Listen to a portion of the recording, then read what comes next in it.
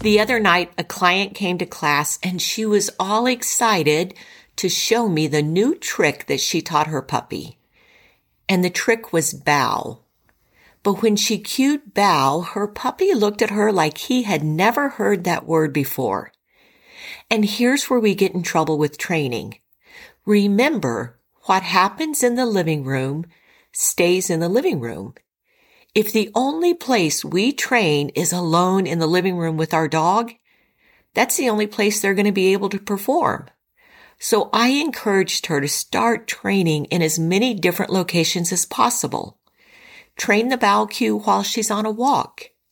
Train the bow cue when she has company over. Train the bow cue in the training studio parking lot.